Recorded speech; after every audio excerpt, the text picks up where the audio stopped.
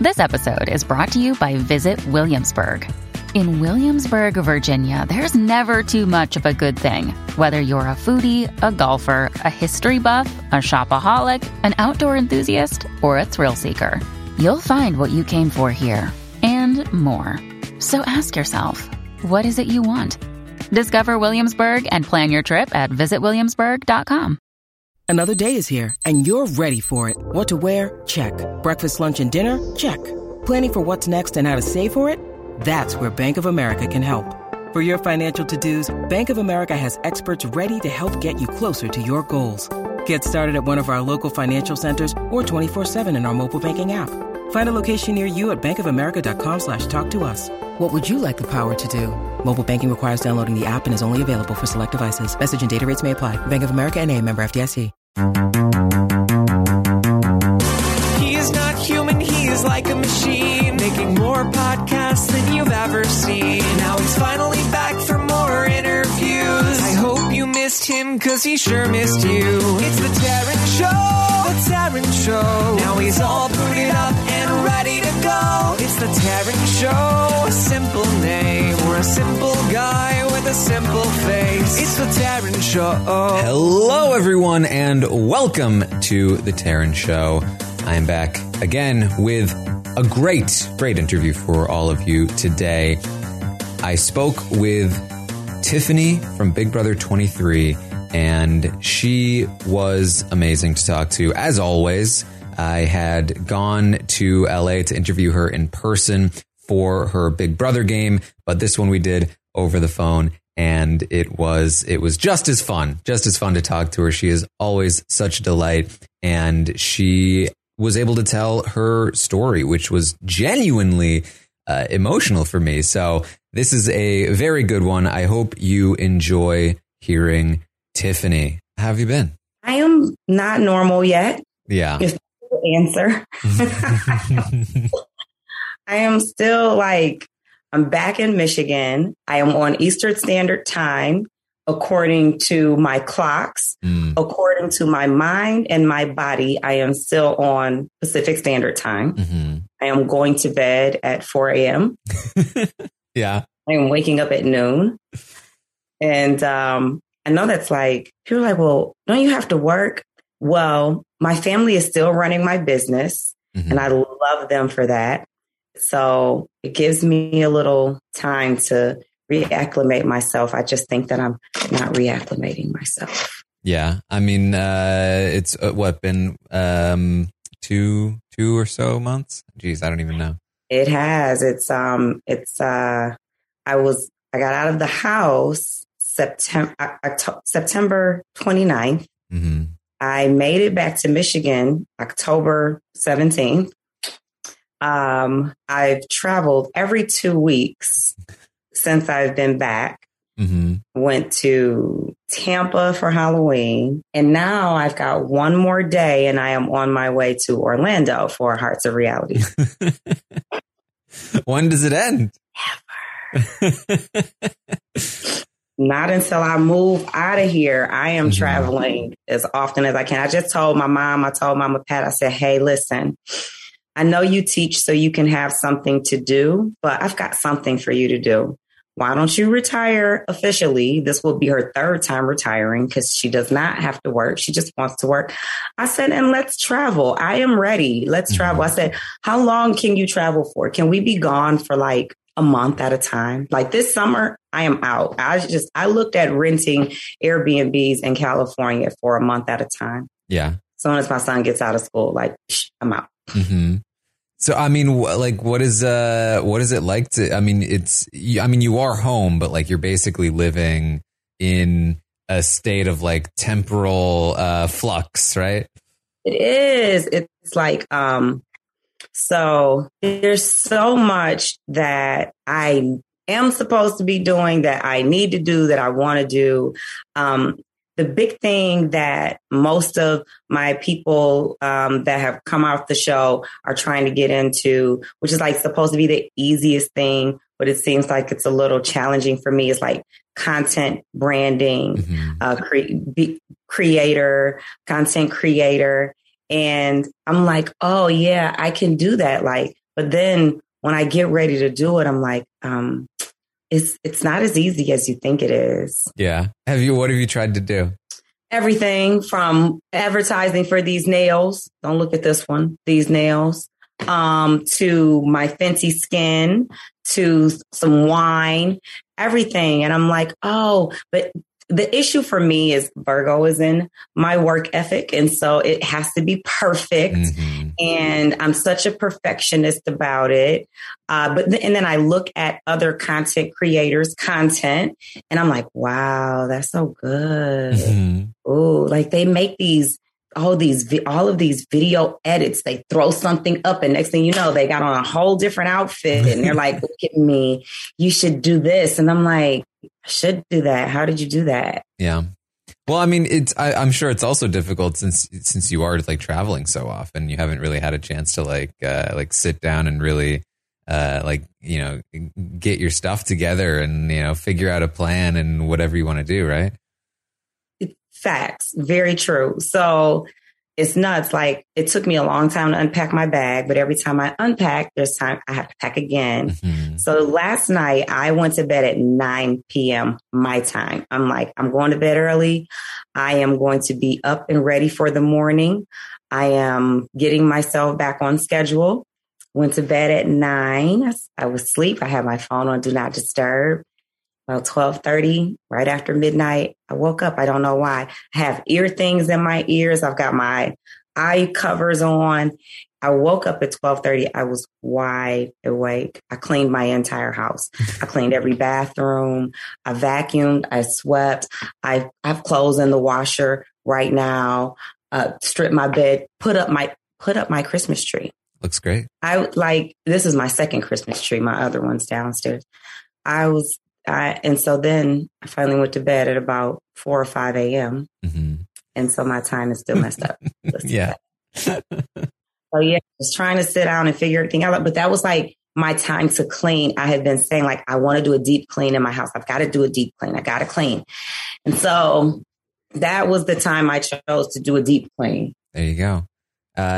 What does this do to like, your perception of like your own identity? Like you've gone on to Big Brother now, and it's like who are you right now? How do you define yourself? I have never been more authentically me in my life. Prior to going into the house, I was just realizing that I am comfortable being me, and that I consider the thoughts and ideas of my friends or my peers and my family and everything, but I am very comfortable being myself. And the fact that I went on Big Brother and it is a reality show and I was able to be more of myself and just, that was when I realized, because you are going based on nothing but your intellect, your instincts, your the education you've received in the world, not school education, but life education, your experiences. And so coming out, I was like, I just need to be comfortable in owning that this is me. Mm-hmm. So now I'm trying to figure out, people like, oh, do you want to go into acting? And I think that is something I could do. And if I could still put my own self into that, but I am just so comfortable expressing myself, being myself. And I do find that a lot of people are not as comfortable with that as they thought that they were. Mm-hmm. with me. I get a lot of comments. Why are you doing this? Why are you saying that? I feel like you're acting different since you've left the house. And I'm like, well, were you a casual watcher or a live feed watcher? Because I've always been me. So now, like, I do have my business and my son is in high school. I definitely love entertainment. I just really do. I am a very vocal person. I'm very comfortable being social. I am very comfortable meeting people, and I'm comfortable opening up and sharing my story. So I don't know that I specifically know where I am going to end up, but I do know where I want to go. Mm-hmm. Do you feel like prior to this experience that it was more difficult to be yourself in this way? I will a little bit. I'll say yes, because I do have a healthcare business, and I hide behind that. Like, I'm not the face of anything. You know, people ask me like, why isn't your face on your website? Why don't you have your name? Why don't you put your pictures? No, thank you. And always, I am a professional. And so when I go out into the community or I'm working, I'm always like, the best of myself. Like, my guard is never down. I'm never that comfortable. I'm not Tiffany. I'm like, I don't know. Maybe I'm not Monique. I'm definitely not Monique. Okay. Probably more Tiffany, like, just straight business. And I can't be free to be as myself in that area. So it's just all business mode. And I like it when I can turn it on sometimes and I can turn it off. Mm-hmm. Coming out of that, I'm like, I love having the business, and I really, and it is a must that it must continue, because it is just really a necessity, especially here and probably everywhere. It's a mobile health business, mobile health care, mobile laboratory. But I no longer want to be the person out there drawing patients, getting the blood, processing the samples, even training people. I feel like I've done that for 20 years, even though I'm only 22. I've been doing this since I was since you were 2. Yes. Since I was 2 years old. Enterprising baby. It's a long time. You come right into the world, just drawing blood and poking with needles. So, I think I'd be a little more comforted by, if there was a baby there drawing my blood. I feel like I'd feel comfortable. Yeah. Well, obviously, I've got a lot of experience and people trusted me. I've been doing this since I was 2. Yeah. But for 20 years, I've been doing this. And it has been an income for me. The thing I love about it the most is meeting people, making people feel good, comforting them, giving them someone they can trust to take care of them, to do the job properly, to just build a relationship. And the patients just really do love me, and I really love them. And it's so crazy because it's the same feeling I get from coming out of the Big Brother experience and actually having fans, which still sounds very foreign to me. It's like, is there another term for that? Yeah. But it's like coming out of the house and then having all these people who want to meet me and that I want to meet too. And they want to share their story and I want to share mine and I want to hear theirs. I think that is just my nature. That's just who I am. So I will miss that, but I also have it on this side, and I want and I can do it a little freely and a little more easily on this side because I can open up. Whereas to my patients, I can't open up so much, only so much, But it was still relationship building. I think that's just where I am comfortable. Yeah, and I got that sense from you. Just if anybody doesn't know, I went to LA to interview you in person, and I just immediately got that sense from you that like you're just somebody that just naturally like takes care of people and makes them feel comfortable. Like I was showing up to like some guy's house that I didn't really know, and you were just like, oh hey, and you made me feel so welcome. And I'm sure that's contributed to your success on the show as well. Just like the ability that you have to just like make people feel comforted and welcome. And you are just such an amazing person. Like you came all the way to see me and you were so laid back and cool. I'm like, oh my God, he's such a cool. And plus, let me tell you, all of the BB community was in my inbox, like, take care of Taryn. Oh. You have to see Taryn. Oh my gosh. Wait till you meet him. But I really do like, I am just a caregiver. When I was 12, my uncle asked me, what did I want to be when I grew up? And I told him, like, I want to be a doctor.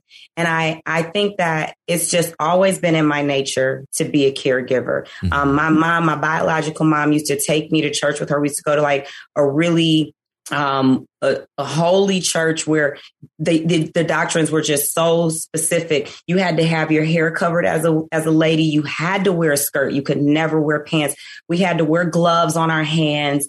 After church, my mom used to keep me after church, and we would stay and help the seniors and wash their feet. Like, that's just something that was in the Bible that Jesus used to do, like showing humility. And so I've always watched her care for people. And I think it's in my nature and my nurture, because I watched that it was something that allowed me to be more comfortable with how I felt about caring for people. And so I did not become a doctor, but I did go into healthcare, and I just do like caring for people. I just think that is just me. I used to want to have like 5 kids. And so now that I only have 1, the pressure is so on my son. I'm like, you better have some kids. Now you can like whatever you like. I don't care if it's guys, girls. I don't care what it is. Bring home some children for me so I can love on them. Okay. This feels like the start of like a horror movie where he starts bringing home random children to you.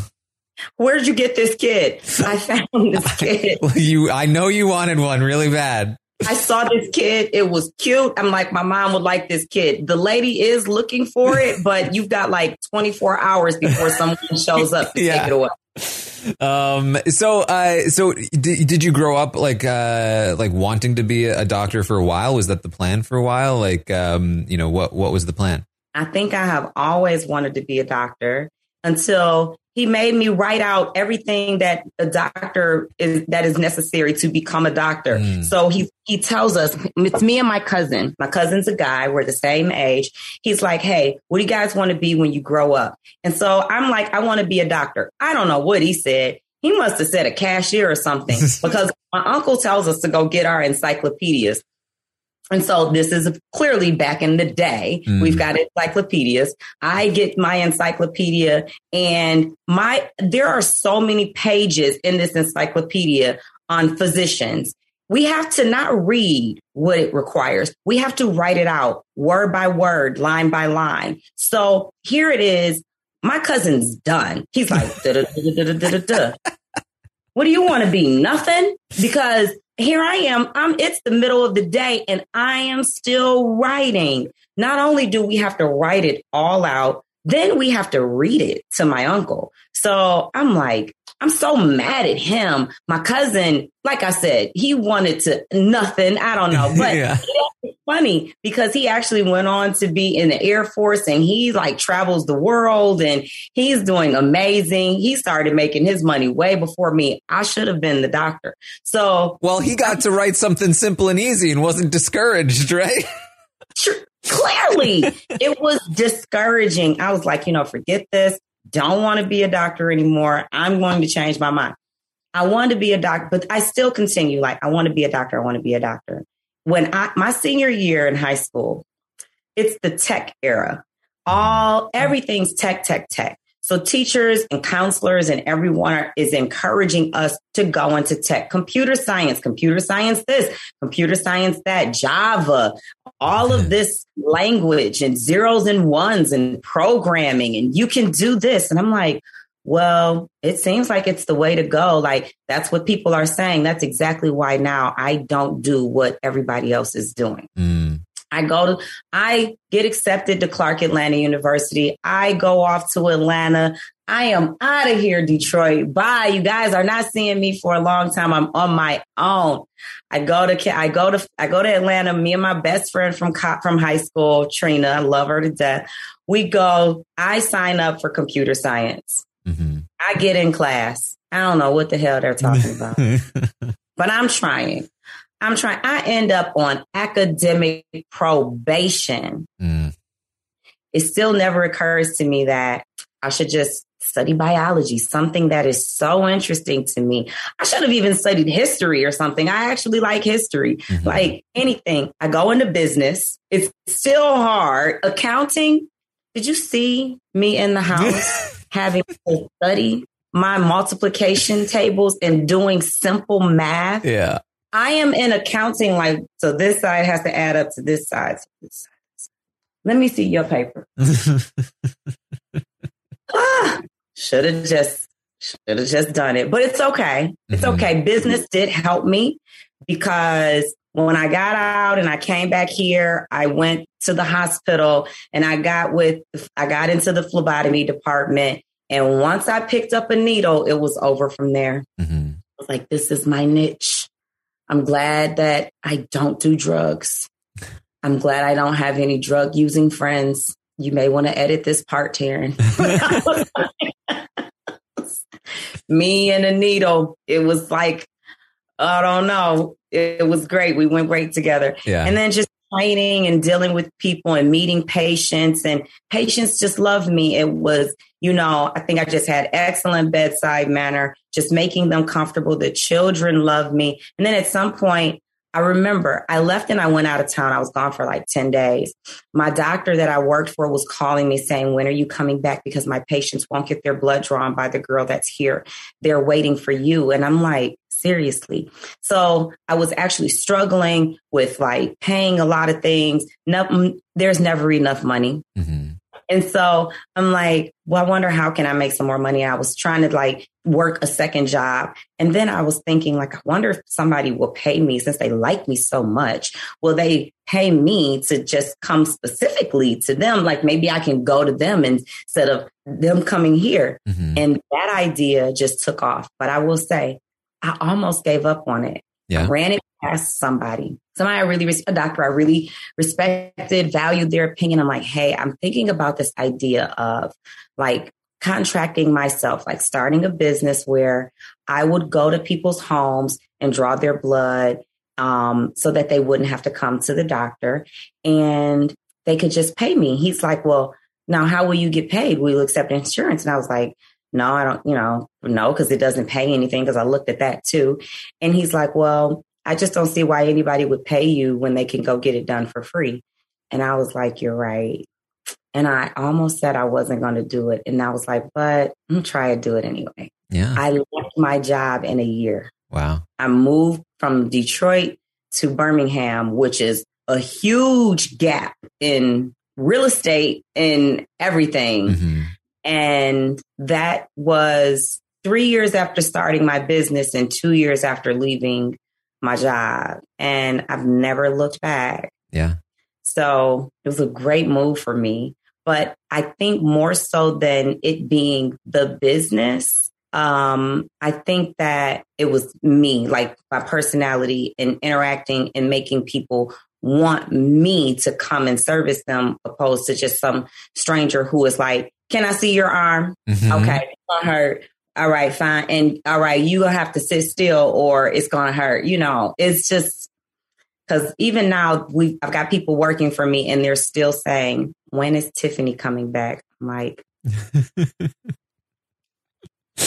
I mean, it makes sense. Like, as somebody that has an issue with getting blood drawn, like I get faint when it happens. Like the person that does it, it makes a big difference. Like, somebody that's understanding, that is like nice about it.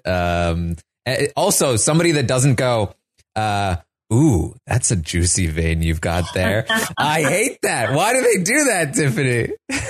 We love them. I am a person who will stare at somebody's veins.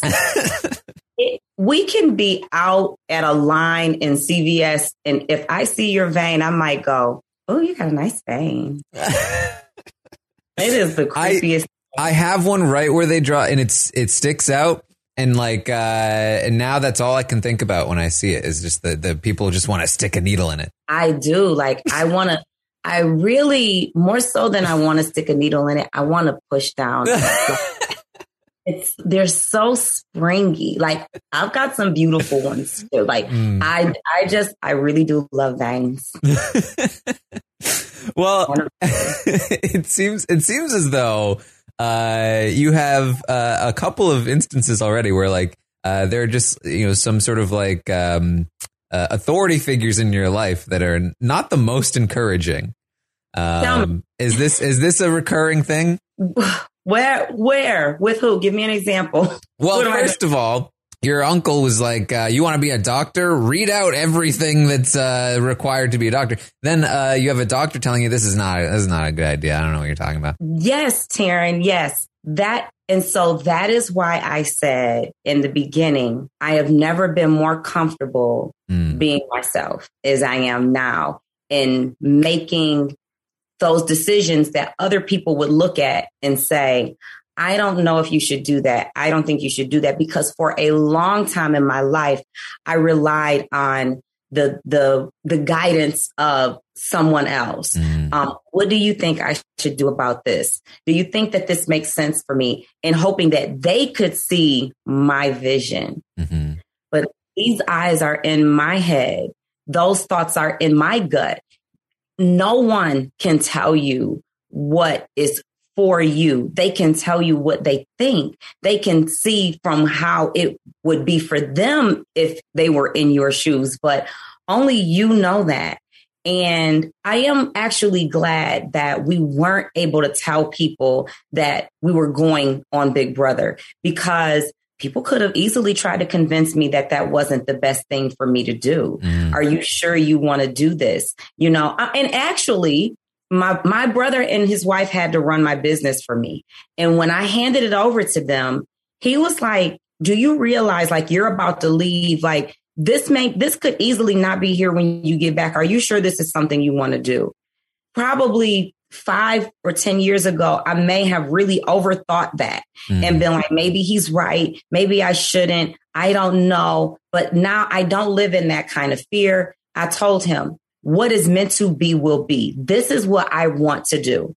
And if I walk out of that situation and I come home to no business, I got to do something else, but I'm not going to pass up on my dream. So yes, for a long time, I've looked for that guidance, because my family has always just been that bossy, you know, where they're going to tell you what you need to do, and they're going to be in your business about making your decisions on what you need to do. And they're going to try to, well, I don't think that that's a good, and you should do this and blah, blah, blah. And for a long time, I did that. Then I had my son, and I started listening to him, though. Like asking him, what would you like to do? Because I do feel like children should have options. I do feel like they should have a voice and be able to say what they like and what they don't like. I didn't come up and Mama Pat would kill me. She'd be like, yes, you did. But okay, to a certain extent, you know, my generation, we did what our parents told us to do. They made all of the decisions. We did what they said do until we were 18 or out of their house. And then we could make some decisions on our own. Going into the Big Brother house, where I did not have one friend, one family member, one associate, no one who knew me that I trusted to say, what should I do here?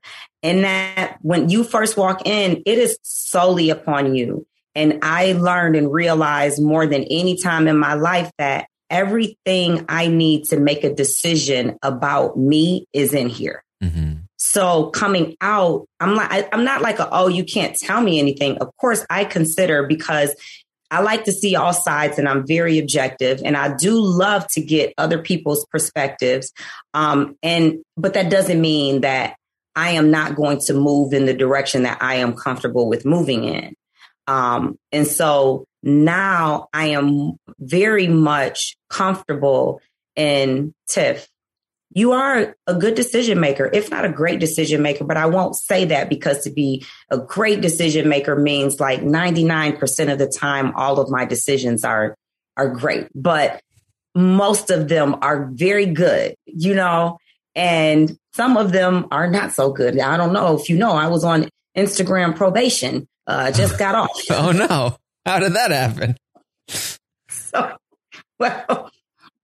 Some of my decisions are good, and then some of them are just like, you knew better. Now, I will say this. I am always like the bad child. Even in the BB house, I've always got in trouble for stuff. Like, I pushed a button that said push, but it was like the emergency exit, and I opened the door, and they were like, stop that. I was like, sorry. Like, why would it be me? Like, why I'm the oldest person in the house? How am I getting in trouble for stuff? Like, I was always in trouble for everything. So Instagram, people say whatever they want on Instagram. So we're on Instagram live and it's Brent and Big D and Alyssa. I'm not on the live, but I am in the comments. And they asked Brent, who did he find the most attractive person in the house when he first walked in? So here are my little fingers. And I'm like, I will beat Brent if he doesn't say me. I got kicked off Instagram. Really? I got kicked out of the live. I was immediately signed out. I was like, then I got a warning, like your comment has been removed. You can lose your privileges. I was like, I was just joking, but that was my third violation. Okay. Well, I was like, that seems ridiculous, but if it was the third violation, maybe a little less. I didn't know these things, but now I'm just like very careful. Like, just don't say anything, Tiff. Just be quiet. Just get on Twitch or something. Yeah, there you go. When you need mealtime inspiration, it's worth shopping Kroger, where you'll find over 30,000 mouth-watering choices that excite your inner foodie. And no matter what tasty choice you make, you'll enjoy our everyday low prices, plus extra ways to save, like digital coupons worth over $600 each week. You can also save up to $1 off per gallon at the pump with fuel points. More savings and more inspiring flavors make shopping Kroger worth it every time. Kroger, fresh for everyone. Fuel restrictions apply. It's a big week when RHAP is on the road in Chicago. Check out my live show from Chicago. That's going to be up on Thursday, Wednesday night. Shannon Gus is going to be live with you with Kelly Wentworth after Survivor. And we previewed the Dondi finale with Deal or No Deal Island host Joe Manganiello, all right here on RHAP. We know reality TV. You talked about having your son. How did that change? I imagined it changed everything in your life. Everything.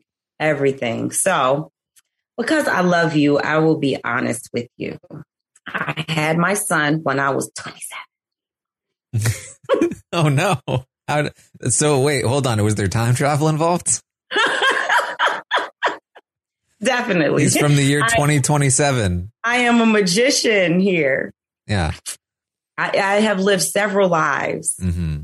So in my other life, before this one, this one I was 22. In a previous life, when I was older, I had my son when I was 27. So here was, I think at that time in my life, I was the black sheep of my family because I just have always wanted to do my own thing. I've always wanted to do everything the way I wanted to do it. I've never been nothing's ever orthodox with me. It's like, but why? I challenge everything, but why does it have to be that way? Mm-hmm. So I was doing well. I was working. Actually, I left the hospital. I went to do mortgages. I met his dad. He also was the black sheep of his family. We just wanted to move at the beat of our own drum, and people just, other generations just don't understand that. And they'll say things like, well, you go on out there and one day you're going to mess up and you'll be back and you'll tell me how blah, blah, blah, blah, blah. Mm-hmm. And so we're like, fine, whatever. We just will. So we met, we fell in love. He courted me. He dated me.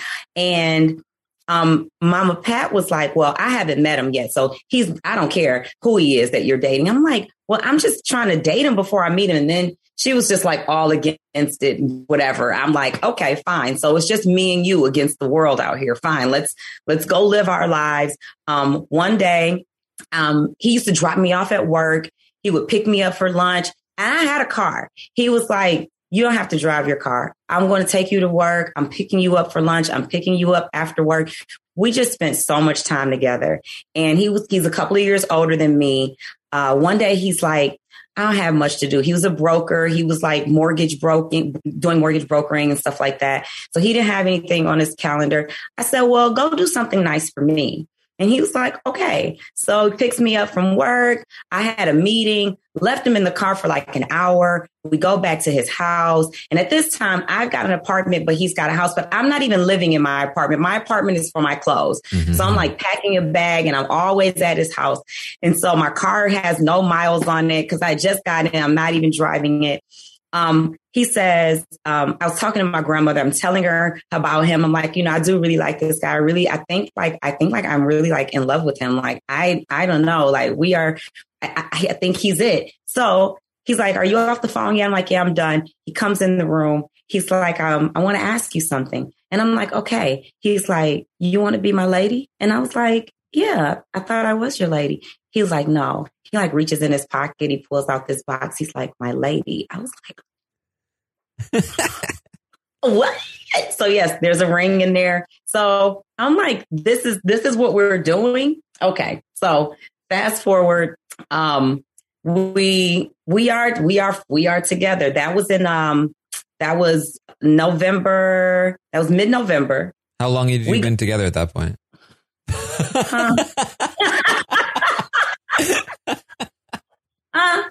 What? You want to know timeline? 3 months. Okay. 3 months. But he knew what he wanted. And I am not mad about that. New Year's Eve, we go to Vegas. We had the craziest time. It's New Year's Eve. The streets are packed. We are at this club. We're trying to get in. He lost his ID. He lost $10,000 gambling because after he didn't have his ID, we went gambling. I know nothing about gambling. I don't even know how much money he has. I didn't even know he had $10,000 to lose. Yeah. Like, what? It's time to go. So anyway, we made our son. We come back here. I am still at 26. I honestly am still just a young girl. Mm-hmm. I'm still green in the eyes. I'm still wet behind the ears. I'm not, I think I'm grown. I think I know stuff, but I don't, I find out I'm pregnant. We're both very happy. This is his first child. This is my first child. So we're totally happy about it. And then I start to realize, like, how do you raise a child? Like, what am I supposed to do? Like, I'm going to be a mom. Wait, I am that person we were like out to 4 and 5 o'clock in the morning. Like, we were partiers. We would hang out. We were having like the time of our life, like really young fun. I call it young fun. Mm-hmm. And I'm like, wait, I'm going to be a mom now. It really does. You really do need all of those 9-10 months that you hold this living human in your tummy to prepare. Mm-hmm. And so when I had my son, I was still looking for like somebody to tell me what to do, almost like, who's going to help me? Who's going to help me? And then I realized that this was someone that was sent to me because I am the best person for this child. That's why I am having this child and no one else is having this child. And I started believing that I had everything that this child needed, and me and his dad, to give him the best upbringing, not financially, to be able to buy him stuff and do things, but to teach him, to groom him, to encourage him, to educate him so that he could grow up to be successful, so that he would know what love is, so that he would have morals, so that he would have values. And that is really when I started transitioning into this is who I am. These are the things that I believe in. This is the way I want to live. And it's okay if you feel differently or you look differently at the way I do things, or if you don't like the way I do things. I am not maliciously or intentionally hurting anyone because of my beliefs. Mm-hmm. So I am going to we're going to raise our son the way we want to raise our son. And now my son is 14 and he's a phenomenal child. I would hear things like, oh, you give him too many options. You let him make too many decisions. I do. You know why? Because I want him to grow up to be a great decision maker. if I make all of his decisions from now till he's 20 and say bye, what is he going to do when he leaves out of here? Mm-hmm. So having my son just really grew me a lot, but it also made me much more of a loving person. I think I was a little hard, just like as a defense mechanism, like not wanting to be hurt or not wanting to show emotions. But when I had my son, I'm like, I never want to bring his self-esteem down. I always want, even when I get on him, even when he's in trouble, I still talk to him with respect, but I get on his case, but I want him to know, like, you are a very smart individual, but this decision that you made was not your best one. Mm-hmm. What can you do differently here? So we have a great relationship, but having him taught me really how to love somebody really, and how to treat people and how to really care and how to be vulnerable and show that side without feeling like I have to hurt you because I'm hurt. Mm-hmm. It just really changed my entire outlook. I would do it all over again 10 times. Yeah. I think probably one of the best things that my mom did for me was that just like she respected who I was and as a person and like my agency and my intellect, I guess. And so like, I did not have the greatest childhood, but that definitely, I think, is something that still like stays with me. And that is very huge. I believe that we are all individuals, and I tell my son all the time, I always want you to be comfortable being who you are. You don't have to be who anyone else thinks you should be. I am always going to love you regardless. Like we had a conversation when we were in California, and he said, I was talking to him about going to college, and he goes, now this is a straight A student. And he says, I don't really know if I want to go to college. Now that was not what I wanted to hear. Mm-hmm. However, we live in a totally different world than when I grew up. And who am I to say that is his only option for success? Mm-hmm. I love that it seems that education gives you this foundation. And I know how hard it is to not have that college education, that degree, and need it. But I told him this, ultimately, it is your life. And if that is something you don't desire to do, you're in 9th grade, you have 3 years to prepare you a plan. Mm-hmm. Because when you are done with high school, you'll have to do something. And you live a nice life. I am not going to continue to provide it for you. Mm-hmm. You have to have a plan.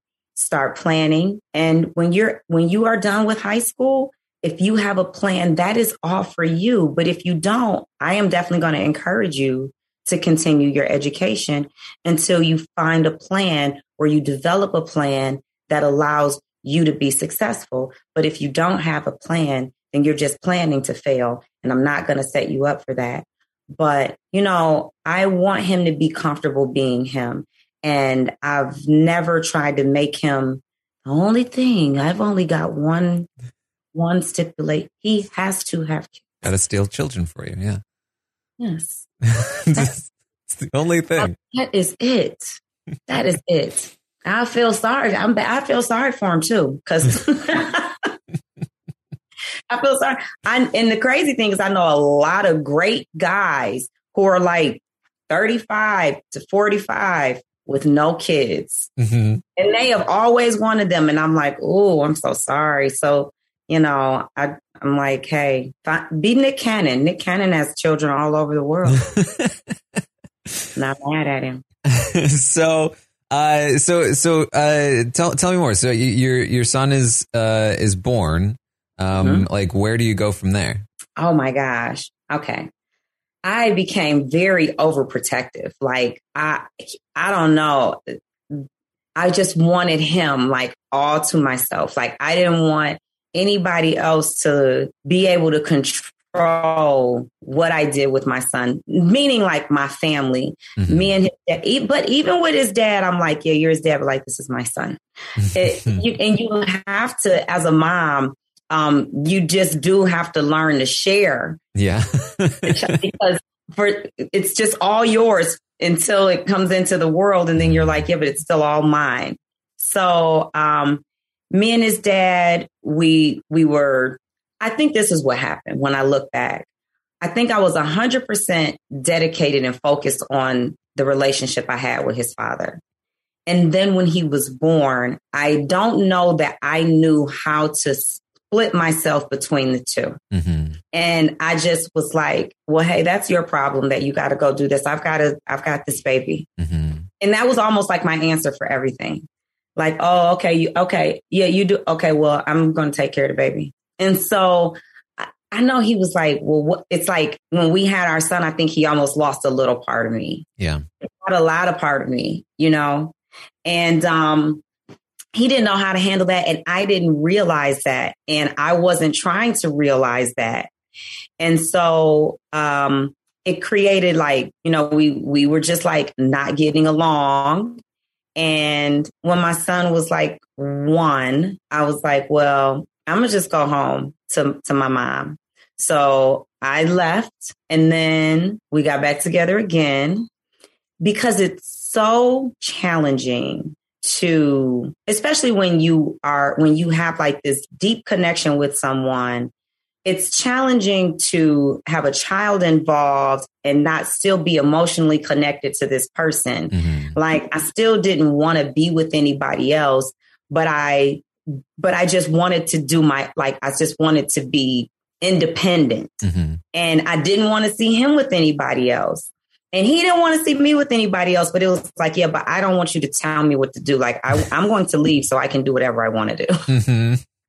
So, when my son was 3, Christian's father was incarcerated, and it really made me a single parent for real in real life. And so I grew up with a father who was incarcerated. And then I was also raised with my mother's mom, my maternal grandmother. And she was very much like, I don't care about that man. That man don't have nothing to do with me. That man don't have nothing to do with you. You're not writing. You're not accepting calls. You're not visiting. Bye to that man. It was a challenge for me growing up like that and not being able to express how it made me feel. It was never a situation that I thought I would be in with my son or my family, period. And so because I was, and the crazy part is he was held on questioning and then they just did not let him go. So it was so confusing because there was no expiration.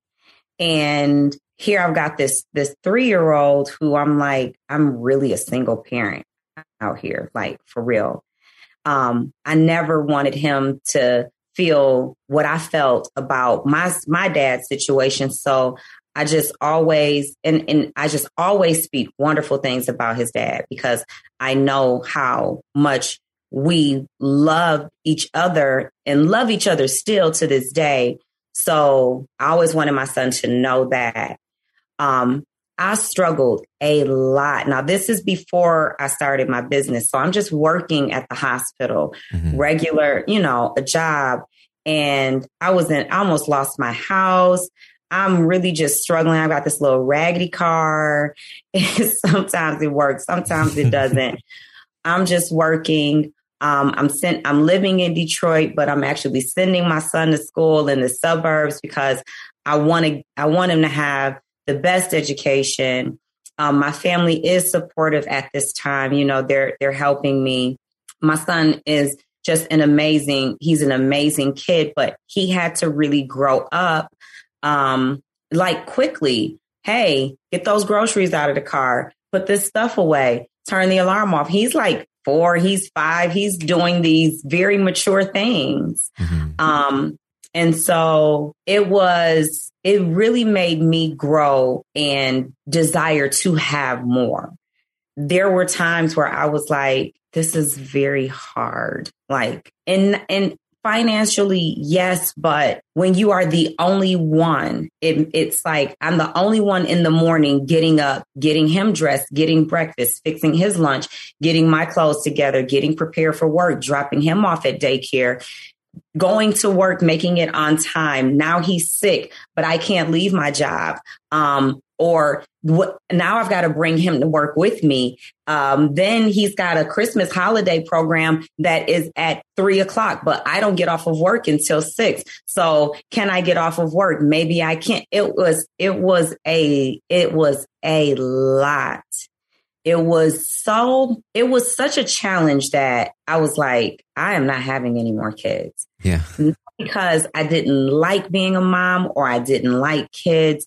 In my mind, because I was a single parent, that was the only way I could see it. Mm-hmm. I didn't have the help. So like doing it again, I'm like, because it's too hard. And so he's 5. His dad comes home. We try to work it out again. But it was always so challenging because I have always wanted to be in the lead. Like just I'm doing this. This is what I'm doing. And not so much as in the lead, but just in control of my own decisions without having to run it by anybody else. And that's not a partnership and it's not a relationship. And, you know, I wasn't trying to hear anything that he was saying. But when I look back at it, a lot of the times his direction for us was way more of a family orientation than my me, you know. But we worked it out for a little while. We were still in love. We were still parenting. He's always respected me as a parent. I've always respected him as a parent, even though he had his situation going on. There was always calls, letters. There was always communication. There was always, what do you think we should do about this? I always, you know, considered his thoughts on everything that went into raising our son. And then we did not work again. And really, it was me. It really was. I don't know. Something is really wrong with me. Okay. He's always been very much like, you are my wife. Mm-hmm. I don't want anyone else to have access to you. Like, you are mine. Mm-hmm. And he made it very clear, like, if he could, I would just be barefoot, pregnant, and in the kitchen all the time. And I was very adamant on, no. Yeah. You cannot put me in a box. Mm-hmm. And and as you know, I am a very social being. Yeah. I love friends. I love people. I love communicating. He's like, I don't want anybody having access to you. I want you to be just all mine. Mm-hmm. And that did not work for me. I'm like, but I'm going to have these friends and I want to, and I want to get to know more people. And I think it was just our differences in personalities. I'm very extroverted. He's very introverted. I'm very free and he's very like, no, like, yeah, not that free. And I don't want you to be free either. So, that created a lot of miscommunication, a lot of misunderstandings. So when my son was 8, he gets incarcerated again. Mm-hmm. Now, here's the crazy part. And all of this is like white collar shit, like fraud things, wire fraud, mortgage fraud. All of these are all, honestly, I don't even know because I've never been involved. So I have no idea. Mm-hmm. So what happened was when he got picked up the first time and they had him for questioning, they had him for 2 years. He beat the case. The case was dismissed, never sentenced, never charged, right? Well, never convicted, case dismissed, but they kept everything that they took from him. When he came home, he was fighting to get all of his things back because he lost a lot of things. Mm-hmm. And so he's like, I want my things back. So when I decided, like, I'm not going to do this. I don't think we can do this. This isn't going to work. He became very focused on getting his things back. He became very focused on that part of his life, because I guess he felt like, well, my family, if I can't focus on my family, I've got to focus on this. So anyway, he became so obsessed with getting his things back. He got into it with them and a bank, which is a federal bank. They were like, we're just going to come pick you up. This was in 2015. He is still there. He has still not been convicted. He does not have an out date. He is just being held by the system. And for a minute, I was just in limbo. Like, what does this mean? And it's very challenging for me, not the situation, but anytime he needs me, like, I'm always there. So I immediately went to, oh my God, I gotta be there for him. Mm-hmm. Like, I can't just leave him out there like that. Because honestly, to this day, I do still love him. We have a son together, and my son is amazing. And I feel bad that he's not a part of that. And so it just really drove me into, I have got to make this life for my son. I just have to do it. I can't rely on anybody to do it. I've got to figure this out. So by 2015, I had left my job. I had started my business. Him and I actually came up with the ideas together. Like, when I was working, I was on the phone with him saying, because we were living together at the time, I'm like, I got to figure this out. This job thing isn't working. And I was like, I should start a business. He's like, you should. And he encouraged me and he pushed me and he was like, you got it. You can do it. You know more than anything, your craft and your skill. Just do it. I believe in you. That was so amazing to hear, because there were other people saying, like, I don't know if you really want to do that. You're going to leave your job. That's nuts. You're going to lose this. You're going to lose that. You don't know what you're doing. But, there were a lot of people discouraging me from leaving my job and pursuing my own business. And he was the one that was saying, you can do it. Do it, Tiff, So from that point, when he went in 2015, my business was actually doing good. And then I just went into overdrive. Like, I can't take any losses. Me and my son have to have the life that I feel that we deserve. My life has always been such a challenge from growing up. My dad was locked up. My mom had issues. She wasn't raising me. I was raised by my grandparents.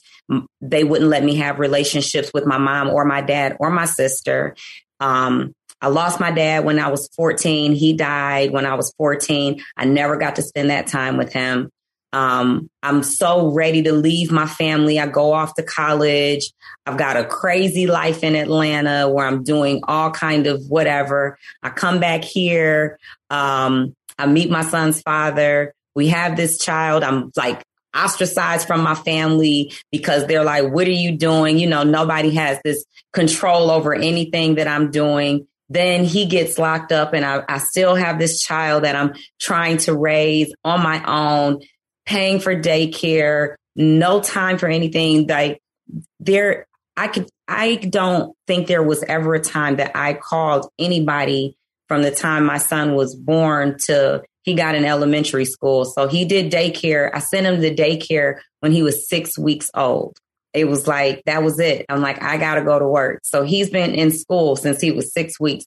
There was never a time where I called anybody and was like, hey, you got to get my kid. Like, that was just always me.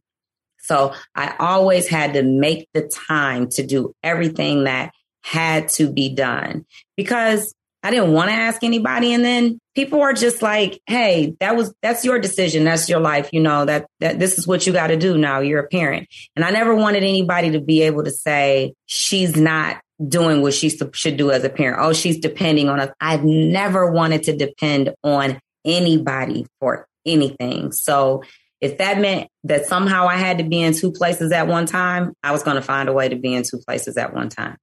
So I was doing everything. And then I just really do remember this moment. My son was he's in kindergarten, and it's 2 times. One, he's in preschool. He's in pre-K. He's got a Christmas concert. I could not go. I had to work. They would not let me off of work. They're like, you can't go. But one of my good friends, her son went to school with my son. They're 4 years old at this time.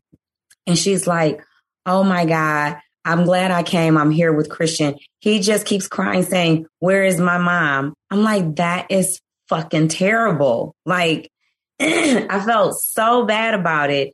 I was like, I have to figure out a way that I need to work somewhere or work some hours that I can be flexible. Like, I need to be able to go and see my son. Like, I never wanted him to look up crying for me and I was not there. That was ultimately when I decided to start my business so that I could have the flexibility. Then when he was getting ready to graduate from kindergarten, I'm still working and I had a trip planned to Jamaica. And then I requested time off for my Jamaica trip and my son's graduation. They were like, you can only get one. I'm like, what? What if I call off? They're like, you can only get one. So, and the trip to Jamaica was paid for, flight arranged, everything. I did not go to Jamaica. Like, I cannot not be here for my son. So that was a whole mess, but went to my son's graduation, of course. So I said all that to say, like, it has always been a challenge for me. And all I remember thinking of in those times is, when will my life get better? Like, when will things just be smooth for me? Like, why does everything in my life have to be so hard? What is going to occur in my future that I need to be this strong? Why do I have to learn all of these lessons? Who am I going to be that I am? I felt like I was in a training camp. Like, this is boot camp for me. Like, where am I going in life? And what am I going to have to face that life is preparing me to be as strong as I am? Why? And I came home to a foreclosure notice on my house. And not even for a mortgage, because my house was paid off because my grandmother, my father's mother, left it for me. But it's taxes. You know how much we're talking about? Back then, it was the most craziest thing I could think of. And when I look at it now, I'm like, wow, Tiff, it was $6,000. Mm-hmm. I almost lost my house for $6,000. And I'm like, what am I going to do? I went down to the city. They put me on a payment plan. I got out of the jeopardy of losing it. But I'm like, I am freaking struggling. Every time there was a check deposited, my bank account was zero. Check deposit, zero. After everything is paid, it's zero. There's never anything left over. It's always zero. It is always zero. Business. So then finally business takes off. I leave my job because I'm like, and I'll tell you, I didn't even just choose to leave my job. I had taken an antibiotic, which has sulfur in it. Did not know I was allergic to it. Ended up in the hospital for 7 days. Christian's dad and Mama Pat took care of Christian those 7 days I was in the hospital. But my job was calling me like crazy, saying, we need you to come back to work. When are you coming back to work? We need you to come back to work. And I'm like, I got a whole kid that I'm not able to take care of. And you're talking about come back to work. Mm-hmm. I remember being hooked up to my IV in the shower, crying, saying, God, you have to do something. Like, something has to change. This cannot continue to be my life. Like, I can't continue struggling, focusing on a job that I am not even surviving on. I'm just barely making it. This shit is hard. Like, you have to help me. You've got to open up a door. Something has to shake. Do something, because I need to do something else besides what I have been doing. It was that moment I decided I'm not going back to work. Mm-hmm. When I leave this hospital, I will knock on everybody's door if I have to get some business before I go back to work and struggle the way I have been. I left the job. I called them. I said, I'm not coming back. And that's exactly what I did. I focused on my business. Every single day I got up like I was going to work. I got up every single morning, took my son to school, jumped on the computer, Googled everything, made business cards, called doctors, called people. I just went crazy with what to do. That was April of 2014. By September of 2014, I had my first contract. And I got a deal with the NFL, like drawing the Lions players here. And then I met Dan Gilbert. And then it just took off. I could have never been in that position had I been working for somebody every day. I would not have had the flexibility. I wouldn't have been able to do those things. I remember when they told me, like, we need you here at 6 a.m. I'm like, oh, I'm glad I'm not working this job. So I started focusing on that. And then things just started turning around, like they just really did. Things just started getting better. And that was 2014. By 2015, I might have a little bit of savings, maybe like $1,000. Mm-hmm. It was better than the zero that I was so used to seeing, or the negative.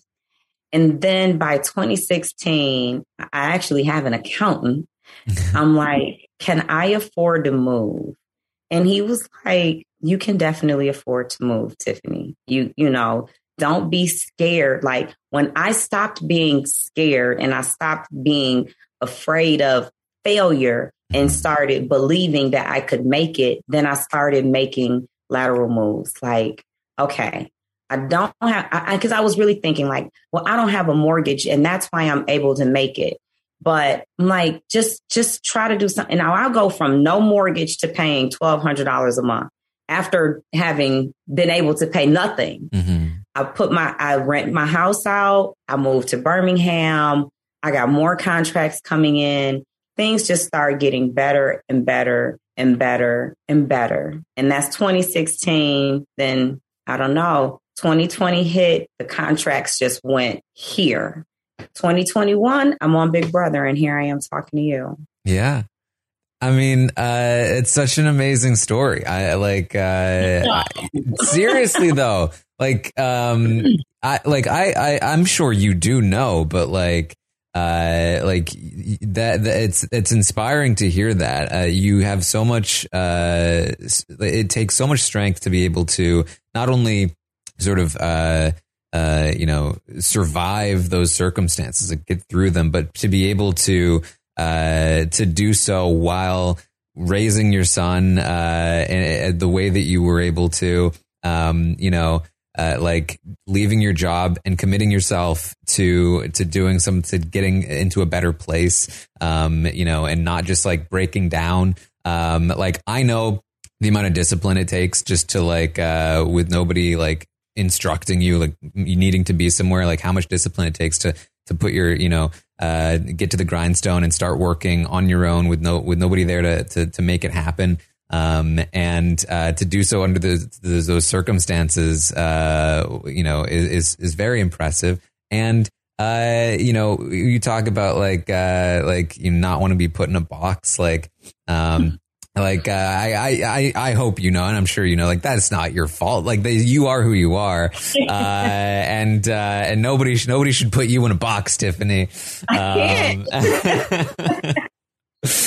That's I think a great quality of yours, and I think that I think really it's emotional just listening to you talk about this. You're very impressive. Oh, thank you. I think that is why I have the conversations and the love for people that I do. When I got out of the house, people wanted me to have this disdain for other house guests because of the way they portray themselves in the house or some of their actions towards me.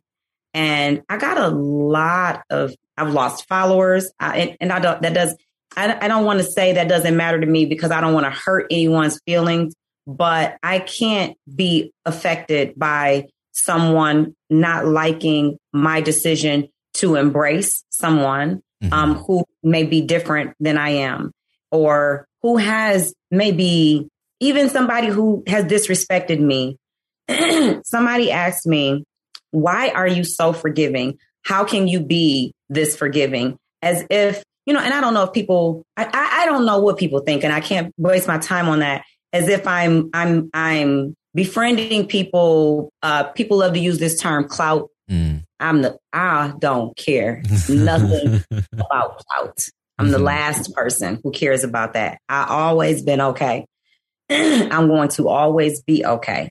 How I can be so forgiving is life has just been forgiving to me. I've had even though in what I just expressed to you, it seems like maybe I gave a lot of credit to myself and I did not mention a lot of things, but in my life, there have been so many people who have helped me, who have been there for me.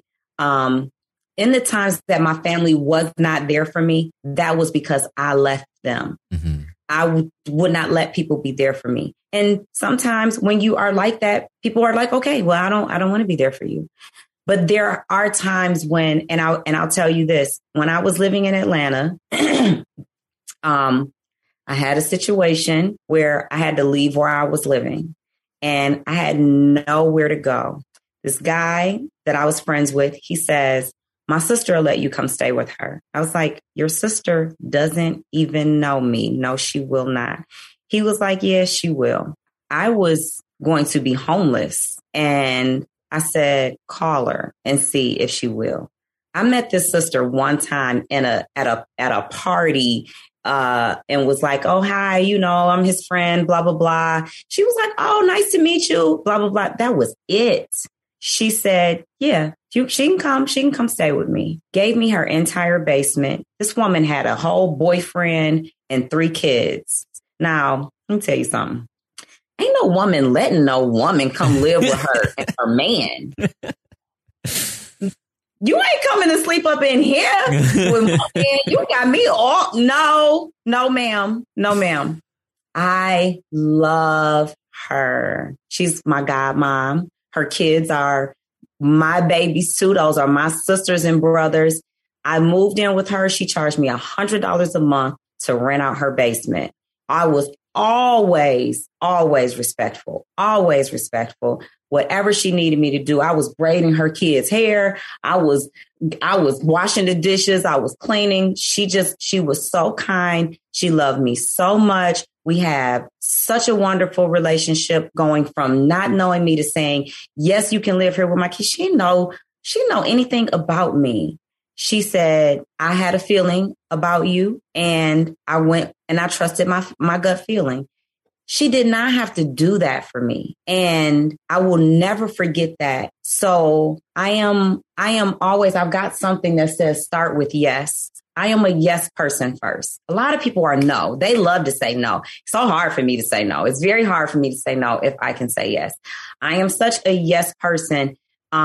And I don't know if it's because of that moment, but that is something that sticks with me, that somebody who did not know me, had no connection to me, could have told me an easy no, and it would have never affected them, told me yes. And I just always will help when I can. So when I came out, people are like, why are you so forgiving? Because people have forgiven me for way bigger things that I have done or I've said or ways I've been. I've showed my behind plenty of times. I've been that person plenty of times. So for me, it's a lot easier for me to forgive because I know I have been forgiven. And that has been my promise to the universe. Please allow me this and I will repay it back. So when people see me forgiving or being understanding or just giving, period, that is my way of paying back the things that have been afforded to me. I will never change that. No fan can make me change that. No loss of followers can make me change that. If that bothers somebody, I say it all the time. That's a YP, not an MP. Your problem, not my problem. Mm-hmm. Yeah. I just hope you know that like that response only made me admire you more, because you're the humility and the generosity of what you're saying. And I think, you know, for me, it's like whenever somebody's uncomfortable when I say good things about them, it just makes me like them more. So I am interested. You talk about saying yes. How do you manage? How do you manage to do that without sort of exposing yourself to being taken advantage of, and like being able to maintain proper boundaries? Oh, I don't know. And I think that's why my friends and my family are so overprotective of me. I think that's why they want to jump in, and they say all the time, I don't know how you still talk to them. I don't know how you still this person's friend. Like, not about anybody in the house, but just like previously, like they're like, you still talk to them. I don't know why you, I feel that nothing's going to happen to me that's not supposed to happen. And everything that happens for a reason. And I will know when I am not supposed to do something. I do go with my gut. There are people who I'm not friends with or I don't communicate with that have done absolutely nothing to me. Just in my gut, I feel uneasy about those people. Mm-hmm. I'm like, I don't feel so comfortable with this. And they've done nothing. And I really have to pay attention to that, because I am a person who just loves everybody. Mm-hmm. So if I get an uneasy feeling about a person, I go with it because I love everybody. And so my uncle told me something. He said, people will use you. That is what we're here for. People will use you. You use people. That's a normal thing, that people will use you. You just don't let people misuse you. Mm-hmm. So I am okay with being used. It doesn't, what is it hurting me? Mm-hmm. But I won't let you misuse me. Somebody said something to me like, oh, she's just using you. He's just using you because they want you to help them. They think this will help them get on TV. Okay. Mm-hmm. Why is that a bad thing? It doesn't hurt me. When I was doing my business, there was a girl in Ohio. She used to message me like, how do I do this? How do I do that? Because I'm doing the same thing as you. How do I do this? And I would share some things with her. People like, I wouldn't share anything. I wouldn't do that. Hey, what's for me is for me. Me helping her, she can't come take anything from me that is for me. If she comes and takes all the business that I have ever had, then it wasn't for me. There's enough out here for everybody. Mm-hmm. And I can't, if my hands are like this, how can I ever get what you are trying to give me? Mm-hmm. If I'm steadily holding on to everything that I have, all the information, all the knowledge, all the wealth, all the power, all the everything, and you're saying, but Tiff, I have something for you, but yeah, I can't get it right now because I'm holding on to all of this stuff. So when I let go of some of this stuff, then maybe I'll come back. So I'm like this, let me free this hand. Here, you guys can have that. Now, what do you have for me? Mm-hmm. So I just am a giver. I share, I give. I've been afforded so many things in life. People ask me like, what's my favorite? What's my name of Christmas, or what Christmas holiday is the most memorable for me? I was 8 years old. My mother had just had my sister. My sister was born December 8th. We're 8 years apart. I had nothing going on for Christmas, nothing. And my paternal grandmother was like, hey, bring Tiffany over here for Christmas. Now, my maternal grandmother, Mama Pat, and my mom at this time were not even in communication. So if she wasn't in communication with her, she wasn't in communication with me. So I've got my paternal grandmother at this time. She's like, bring Tiffany over for Christmas. When I got to her house, now I'm her only grandchild. There's all of this stuff underneath the tree. My cousin Sherry, I talk about her all the time. Her parents and my grandmother, they got me. Now I remember this because I just was in love. I got a baby doll that came with a baby stroller. I got a kitchen set with all kind of food and stuff. I got some LA Gear gym shoes that had 3 different laces, black, pink, and white.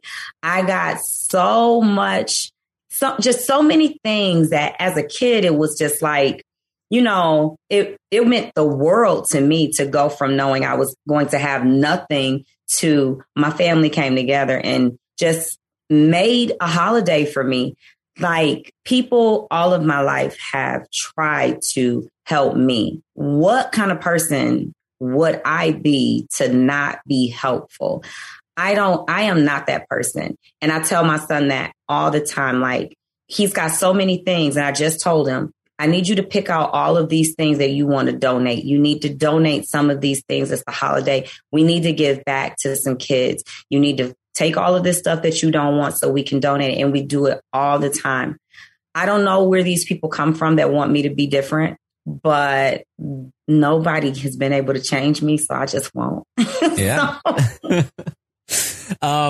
Well, have you ever found yourself in situations that you've needed to you feel like you have been misused and that you need to how do you push that away?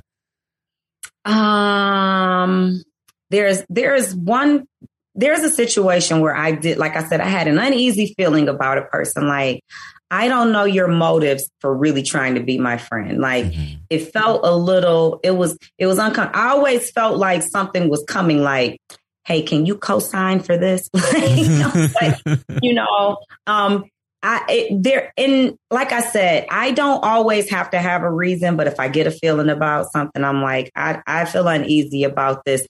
Let me back out of this situation. I never let anybody get that into my business where I am in a position to be misused. I don't go around saying what I have. If you're close enough to me to come to my house and know where I live, I trust you. Mm-hmm.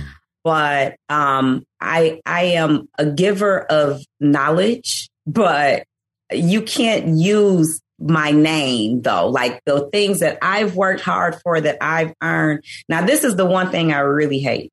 I don't like for anybody to ask me for money. Mm-hmm. That is, for me, it's like, you have to be like in my top 5.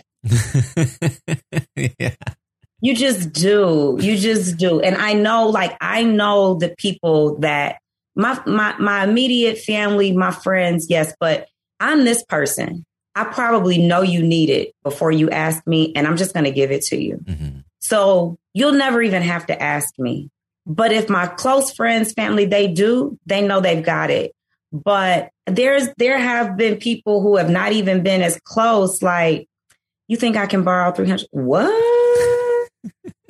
What about me says I have that? Like, I'm a single parent. How can you even ask me for anything? Like, why are you comfortable? What about me made you feel like I had that? Mm-hmm. So, but I have really just truly been blessed that I've not been in those situations. And I think my family is now even more overprotective because I am so exposed now. Mm. And they're like, you are just this person who will help people. We don't want you to be out there like that. And I'm like, yeah, I will advise you on how to get your life together, but you can't get in my wallet. Mm-hmm.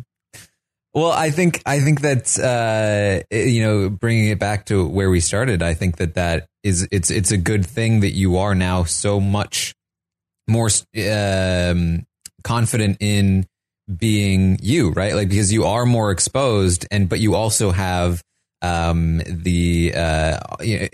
like the armor of just like who you are, right? Like you expose yourself to being misused in the way that, like, you are so generous with other people, but not in the way that they can infiltrate your own sense of self, right? And that's the real danger, right? Yeah. And that is, and you're right.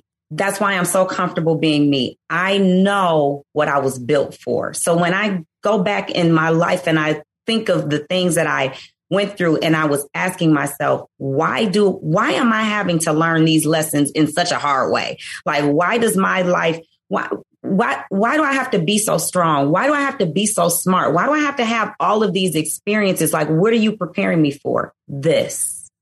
I'm so comfortable and confident in being me because I know exactly who I am and I know exactly what I've been through.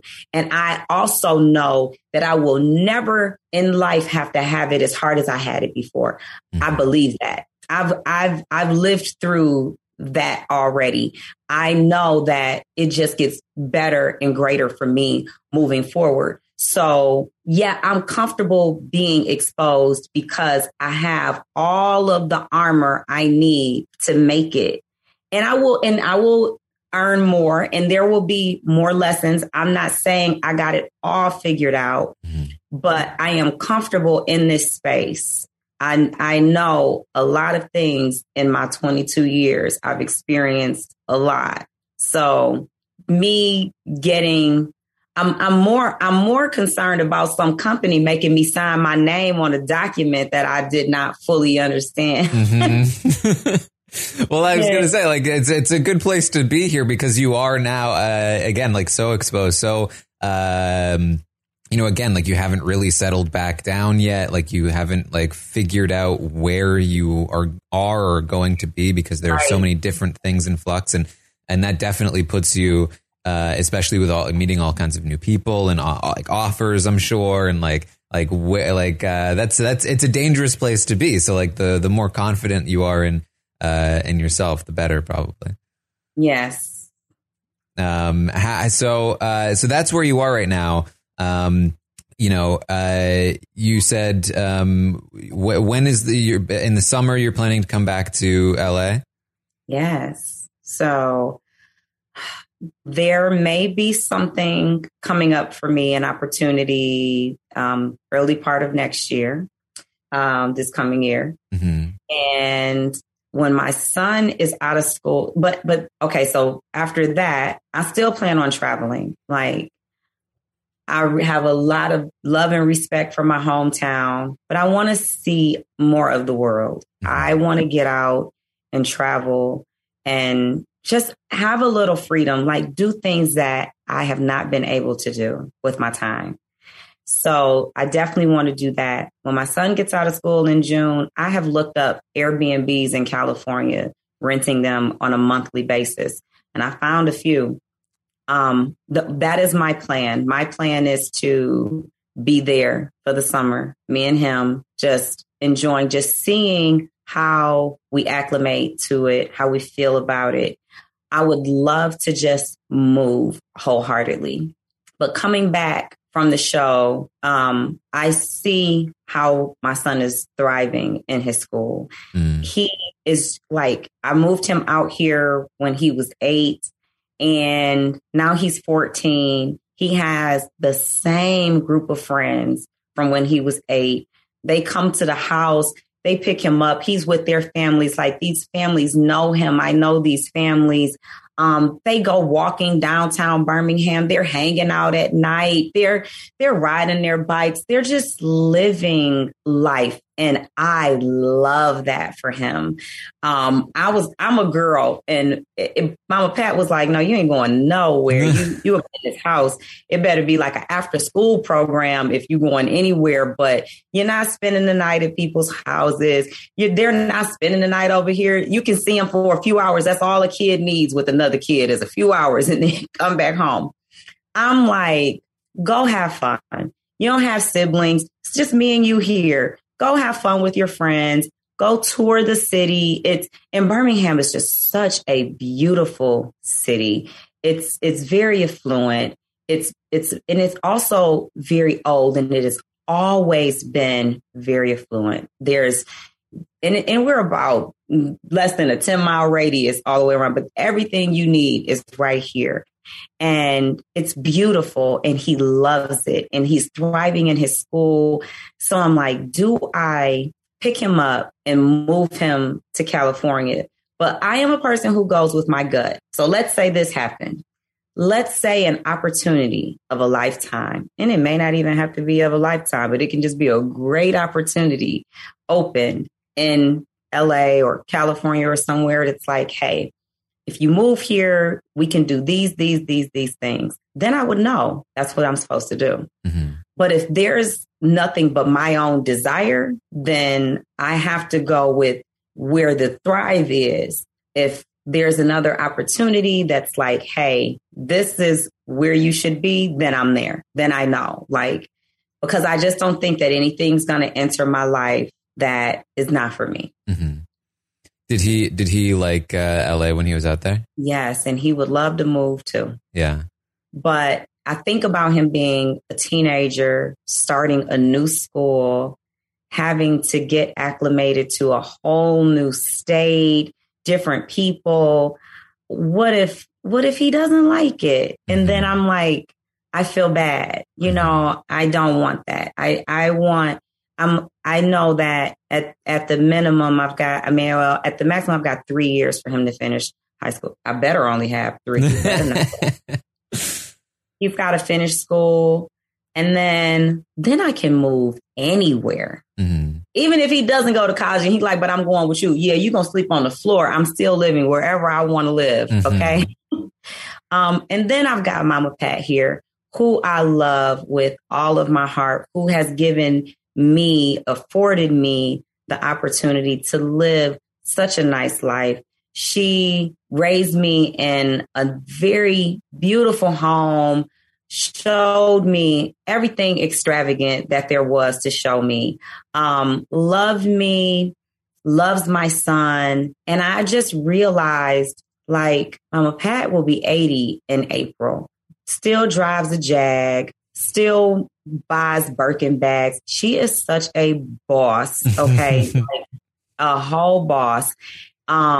Is just totally fancy, totally fabulous. But as much family as we have, I would never rely on anyone to take care of her but me. So unless she is like going with me, I feel I need to be here for her. Mm-hmm.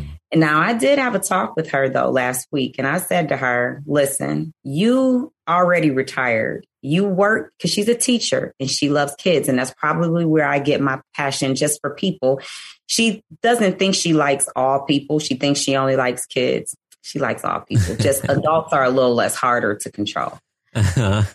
I'm like, listen, they got you working from home. That's not your thing. You don't want to sit at home. You work because you get to go out, get dressed, interact. You know, she's fancy as hell, so she gets to go and be fabulous and in front of people. But now you're sitting at your kitchen table teaching. That's not what you want to do. Retire.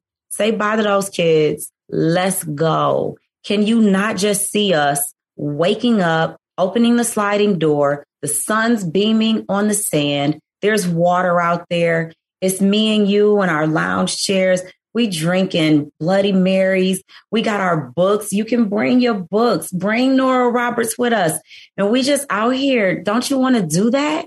And I saw her face and she was like, that does sound nice. Let's go. It's nice out here. Let's go. So I'm selling her. I'm playing Big Brother with Mama Pat. Building an alliance. Final 2, baby. Me and her and Christian in the final 3. But Christian is going to leave us and go build him a family. Me and Mama Pat in the final 2. Let's go. Sounds good. I mean, that's amazing. And I think that like, like it sounds like you are, despite being in this very nebulous place, still trying to remain grounded and focus on like what's important. Right. I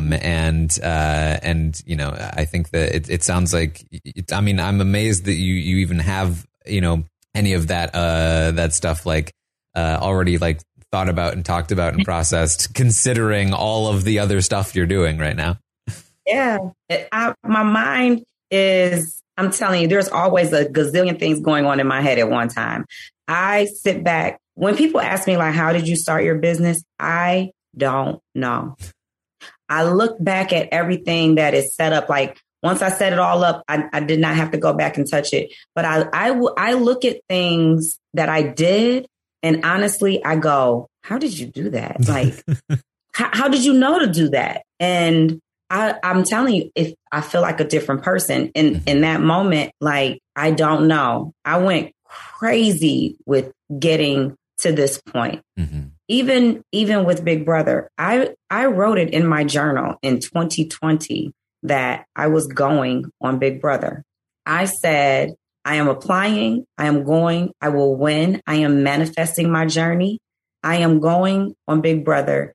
And I never believed anything different. I think the power of belief is underestimated. You just really do have to believe that these things you desire will happen and not put a time frame on it.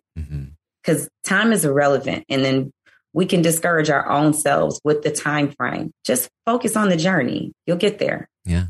When did Big Brother sort of like become that for you, like a dream to go on?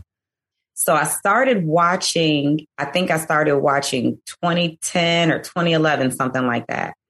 And my son was still very young. I think he's like 5. I'm like, this is dope. Like, I could do this. I know I could do this. Like, oh, get in there and just be friends with a bunch of people and try to get them to do things I want them to do.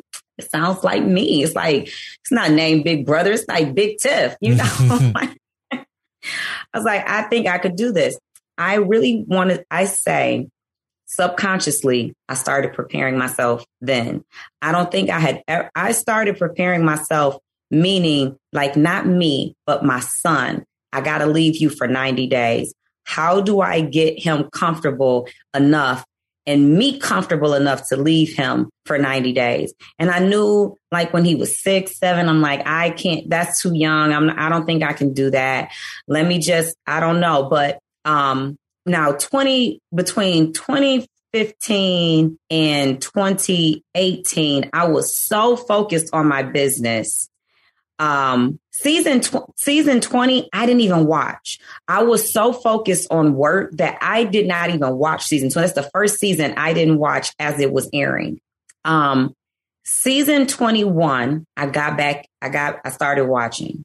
But I will say this, when I saw Swaggy on season 20, I was like, are they letting like real Black people on here? Like, hold on. Yeah. Hold on.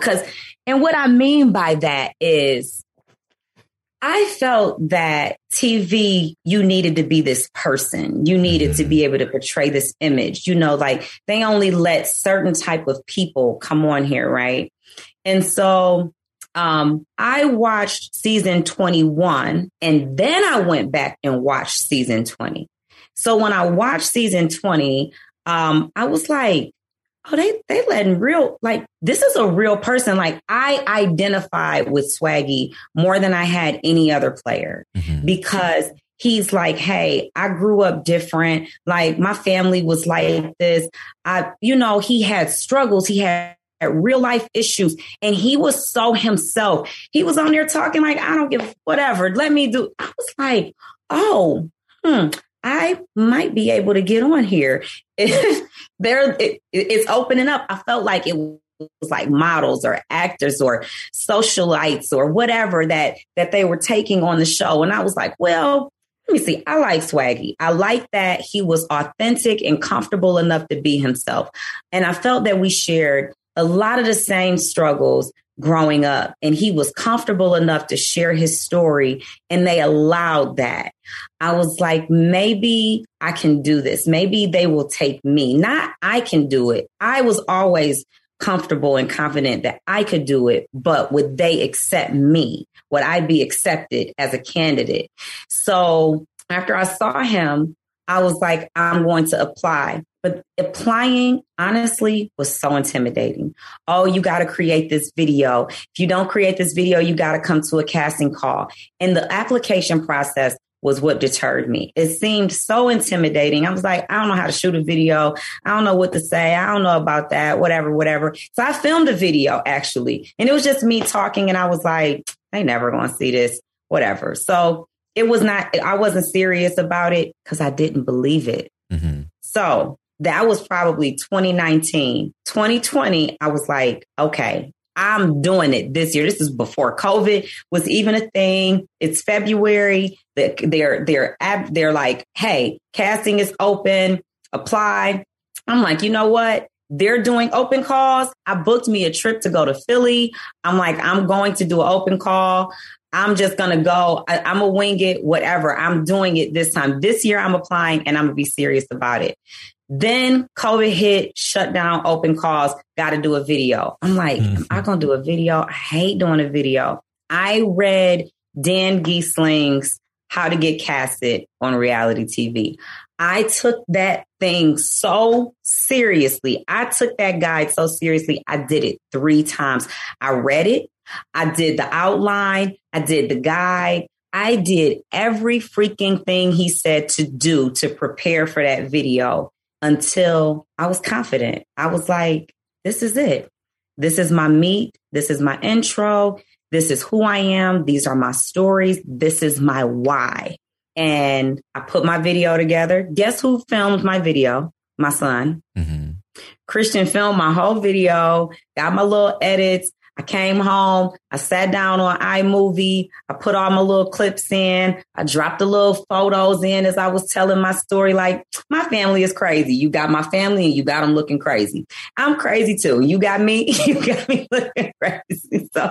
So I was so ready in that moment. I sent it and I was like, they're going to call me. I'm going. I don't care what they say. I'm going. I did not get a call in 2020, but when it aired, I saw it was All Stars. I was like, good, All Stars. Yeah. All right, cool. They didn't call anybody. Fine. And it was like January of 2021. I'm like, you know what? Around this time last year, I was thinking about Big Brother.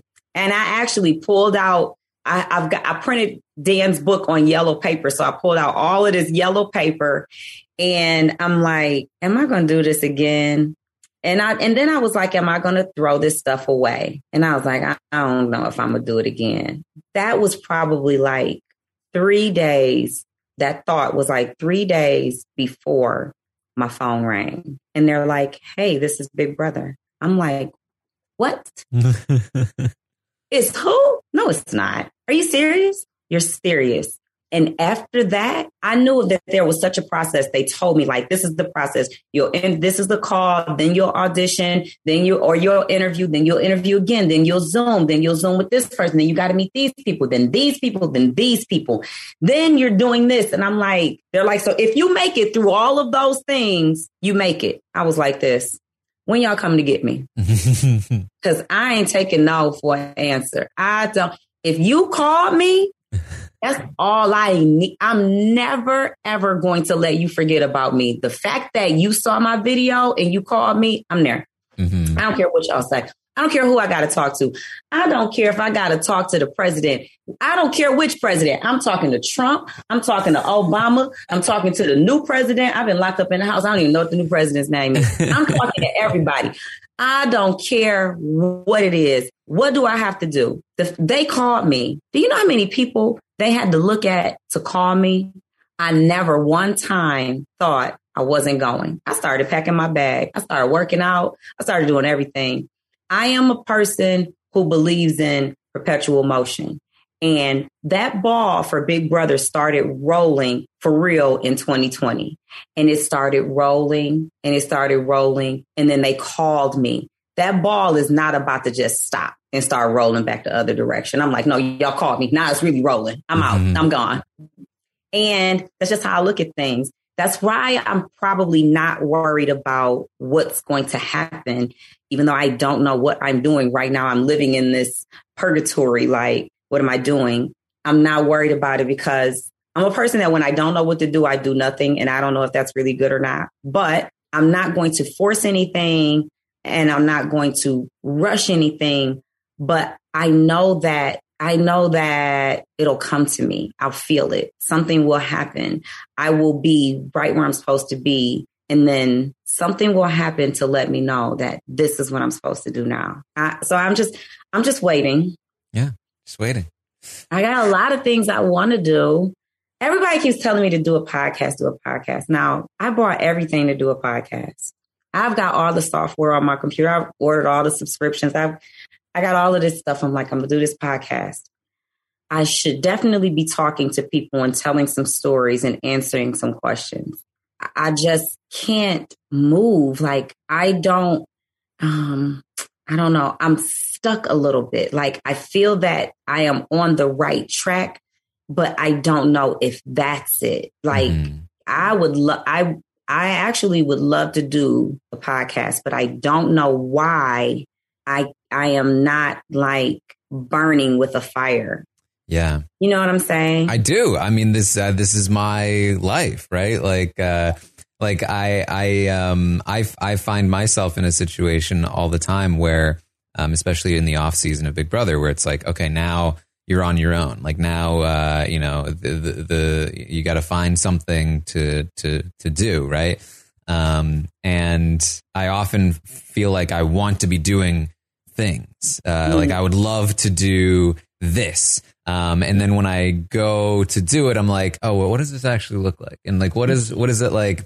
Do I really feel the same way about it? And then I have found that like, if I try to force something, it never works. You have to have that like burning, like just desire to do it. And so I think you're right. Like, you have to put in work to find what it is. And you sometimes, for me at least, I have to try a bunch of things before I'm like, oh, this feels great. And so it is work to find it, but you do have to have that just like burning, just like this is it. And I'm loving doing this. And when you are loving doing it, like that's when people respond to it. And so yeah, I mean, I think you just have to find what it is. Yes. And I am still here for doing like a podcast. I think I have to find the platform that works for me. Like, I really just do love the live audiences. So I will do lives on Instagram because I like the interacting. I like interacting. I don't know if I could just sit and talk to myself, and I don't know, like, but then I would okay. So then there's like, okay, you can have a guest or a co-host, but then I don't want to intrude on anybody else's time. And I don't know. I am so trying to figure this out. I really am trying to figure it out. Well, hey, if you ever want to chat with me about ideas or anything like that, then I am open. Because, I mean, not that I would be able to give you that much insight, but we're probably both struggling with similar things. So that would be fun. Not the podcaster. I know, not the. Taryn, you listen, Twitter loves you. He is the man. He is the podcast king. It's some people are very kind. I'm sure not all of Twitter loves me. I get my share. People. I don't know those people who don't. I appreciate that. Oh man. Well, this has been awesome. It's always such a pleasure to talk. I feel like I don't even know where the time has gone. I feel like, I know. And you got some very exclusive information from me. Only you could pull out that information. Those are things I told you today. I've not spoken publicly to anybody. So that just shows how much of a relationship that we have, how much I trust and respect you and your platform, how comfortable I am speaking to you, and how successful I want you to be in what you put out for me. in all of your endeavors. Well, I really appreciate that. And you know, this is really like I love Big Brother, but I really, you know, I started this interview podcast like 4 years ago. And I did it for a year and then kind of like got burned down on it because I was doing it every week. But it's been, you know, I've recorded a few of these now and it's been so nice to like have it back. And it's because it provides me with the opportunity to talk to people like you, and have these conversations. And you know, it really, it's the dumbest name. I called it the Taryn Show because I can't name things. But it's the most ironic name because it really, it relies entirely on the people that I have on. And so I'm very appreciative of you for giving me your time. And I think this was really great. Thank you for having me. I really always enjoy talking to you. Well, let's do it some more. But for now, this is the end of the podcast. Tiffany, where can people find you if they want to look up whatever it is that you find for yourself? So I am very active on Twitter. Follow me at Absolutely Tiff. And I am also active on Instagram at Absolutely Gorgeous 100. Who came up with that? I do have a TikTok at Absolutely_Tiff. And hopefully there are more things to come for me. All right. Well, thank you again. Thank you. I do appreciate it. And I hope that you and your family and your loved ones have a safe and healthy and happy holiday. Same for you. Thank you. And there you go. That was Tiffany. It was amazing getting the chance to talk to her about herself, about her life. It was incredible. And I hope all of you enjoyed it as much as I did. And I just want to say thank you so much for all of the wonderful support in the return of the Taryn Show here. We've gotten some great feedback on the awesome new music by Will from America, updating the Taryn Show theme. And it's so cool that people are excited that it's back. So I will be back again next week with my good friend Kemi from Big Brother 21. We just ended up chatting away. So I hope you enjoy that one as well. Here's a quick little clip from that interview. But in my mind, I'm thinking, I was that young once. I remember what I had when I thought the world, oh my God. Thanks again for joining me here. If you have not checked it out already, I have a new YouTube channel talking about fantasy, books, TV shows, whatever, sci-fi works too. Check it out. It's called Taryn's Quest. If you want to see what I'm doing over there, you can also, of course, find me on Twitch, twitch.tv/Taryn Armstrong. Hanging out there if you want to ask me some questions, or on Twitter at Armstrong Taryn, where I tweet out everything that I'm doing. I'm also finally maybe posting some things on Instagram. Maybe we'll see how long that lasts. But I appreciate all of you, and I'll see everyone next time. It's the Taryn Show.